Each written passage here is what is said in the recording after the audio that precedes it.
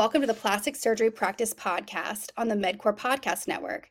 I'm Carrie Stevens, the co-chief editor of Plastic Surgery Practice. Today, I'm talking to Dr. Michael Tantillo, a board-certified plastic surgeon and founder of Clario Center, about one of the hottest trends in plastic surgery, buccal fat removal. Dr. Tantillo, thank you for joining us today. Oh, thank you very much for having me. It's a pleasure to be here. Yeah, we're excited. So let's start. Can you just talk about your practice and the procedures you most commonly do? We're a plastic surgery practice. We have two surgeons. We're in Chestnut Hill, Massachusetts. We focus on aesthetic surgery of the face, breast, and body. Our most common procedures are probably breast lift with augmentation, tummy tuck, liposuction, facelift, and eyelid surgery. We also do some minimally and non-invasive procedures in the office, such as injectables, such as things like radio frequency, collagen tightening that can be applied to the face or the body. So that's kind of an overview of the practice. So let's get into the crux of this podcast, which is about buccal fat removal. It seems that this trend, it's become a trend out of nowhere. One day buccal fat removal was barely talked about by the general public, and then it becomes a TikTok trend. So what has led to the popularity of buccal fat removal, and why is it Gen Z that's really propelling this trend? Well, buccal fat removal's been around for decades, really. I mean, we've been doing buccal fat removal for quite a long time. People who are interested in slimming their midface, slimming their cheek area, are people who are interested in buccal fat removal. What makes something go viral? I mean, who knows? You can ask that question about anything, and uh, there's plenty of things that have just been kind of lying around for a while, and all of a sudden they get picked up and they become popular. Um, the younger patients are uh, they're more open-minded, or embracing aesthetic procedures, if you will. Um, and buccal fat removal is a quick procedure, very minimal risk, minimal downtime, has reliable results that many people like. So it's just right now, at least, is there is a heavy drive towards slimming down the mid face, and avoiding the round face look. Well, you mentioned minimal risk, but are there any patient populations that, aren't good for this procedure and that kind of should avoid the buccal fat removal? No, not in general. I mean, the anatomy is pretty consistent. The procedure, when done by a properly trained surgeon, is safe. I mean, it is the face. The one has to be familiar with the anatomy, or there can be there can be complications. But with a properly trained plastic surgeon, those are very, very minimal. Generally, an office procedure, do it under local anesthesia. Sometimes patients get a little bit of sedation, some Valium or something like that. Um, the procedure takes 30, 45 minutes, and then quick recovery.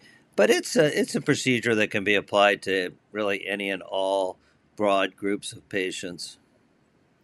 Okay, so you said it's short. Can you explain what exactly happens in a buccal fat removal procedure? Yeah, so it's the procedure kind of describes the name kind of describes the procedure, which is good. We like that. It keeps everyone on the same page. So the buccal fat pad, it's actually a pretty big fat pad in the mid face, and really extends up into the temple area. But so it's not a complete removal of the fat pad. It's a partial removal of the fat pad. And that fat pad just lies in the mid face, in between the muscles. It's easily accessible through an incision inside the mouth, so obviously there's no visible incision or scarring there. um, and the fat is teased away, and the surgeon takes out as much fat as she or he thinks is warranted to accomplish the aesthetic goal. So, how do they hold up over time? And are patients generally satisfied post treatment? Is it kind of one and Hmm. done? Buccal fat's gone. Okay, Yes, it's a one and done thing. You don't grow back the buccal fat. great. Now, obviously, if somebody were to gain a lot of weight, I mean, their face would get, they gain some weight in their face, right? I mean, so, um, but you're always going to have, your mid face, your mid cheek area is always going to carry less weight than before the procedure. So it is, yeah, it's a one and done thing. The patient satisfaction rate is really high because I think a pretty easy. It's pretty easy for patients to envision what the procedure's going to do, right? I mean, they know, and as you said, it's sort of all over the place with the virality of it. So people kind of have seen a bunch of the results, and they're reproducible.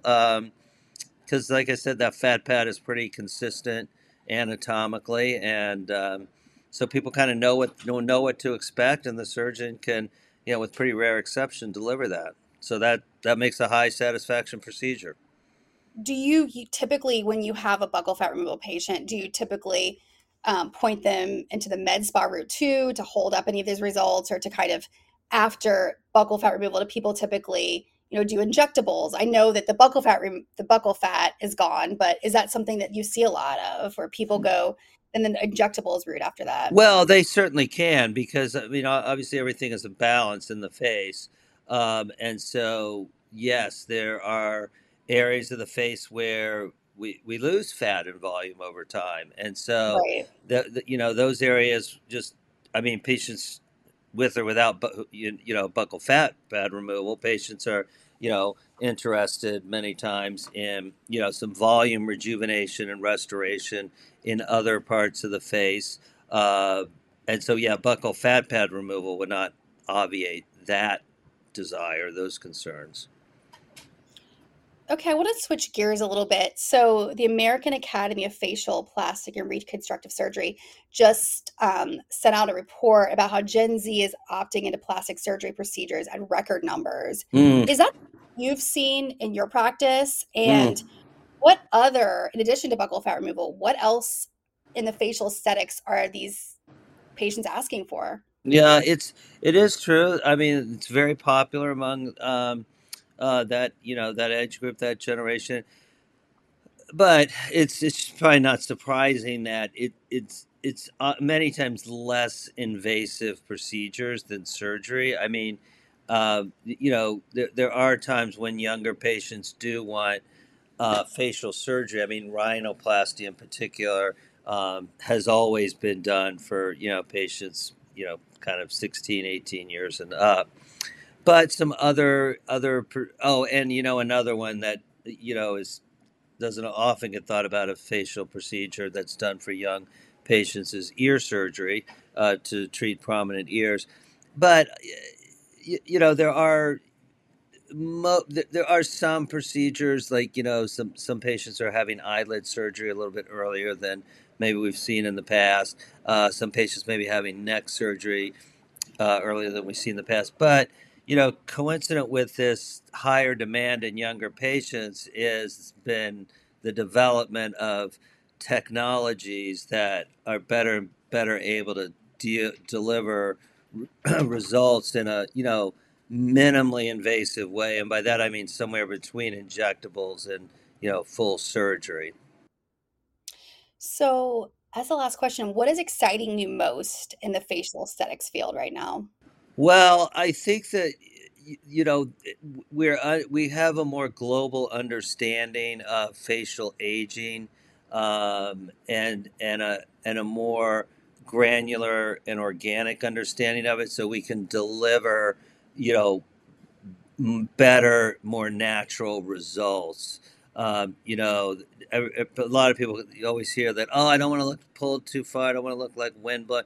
But we're just able to, we understand what's going on better now. And so it's through a combination of surgery, skincare, some fat transfers, as I mentioned, to treat thinning fat over the years.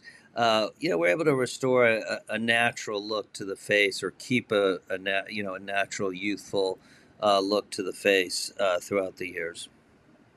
Well, Dr. Tantillo, thank you so much for speaking with me today. This was extremely informative, and I know it was for our listeners too. Oh, you're welcome. Oh, of course. Yes. Please come back. And to our listeners, thank you for joining us. And be sure to subscribe to the MedCore Network for the latest plastic surgery practice podcast. And remember to visit plasticsurgerypractice.com for the latest industry news. Thank you.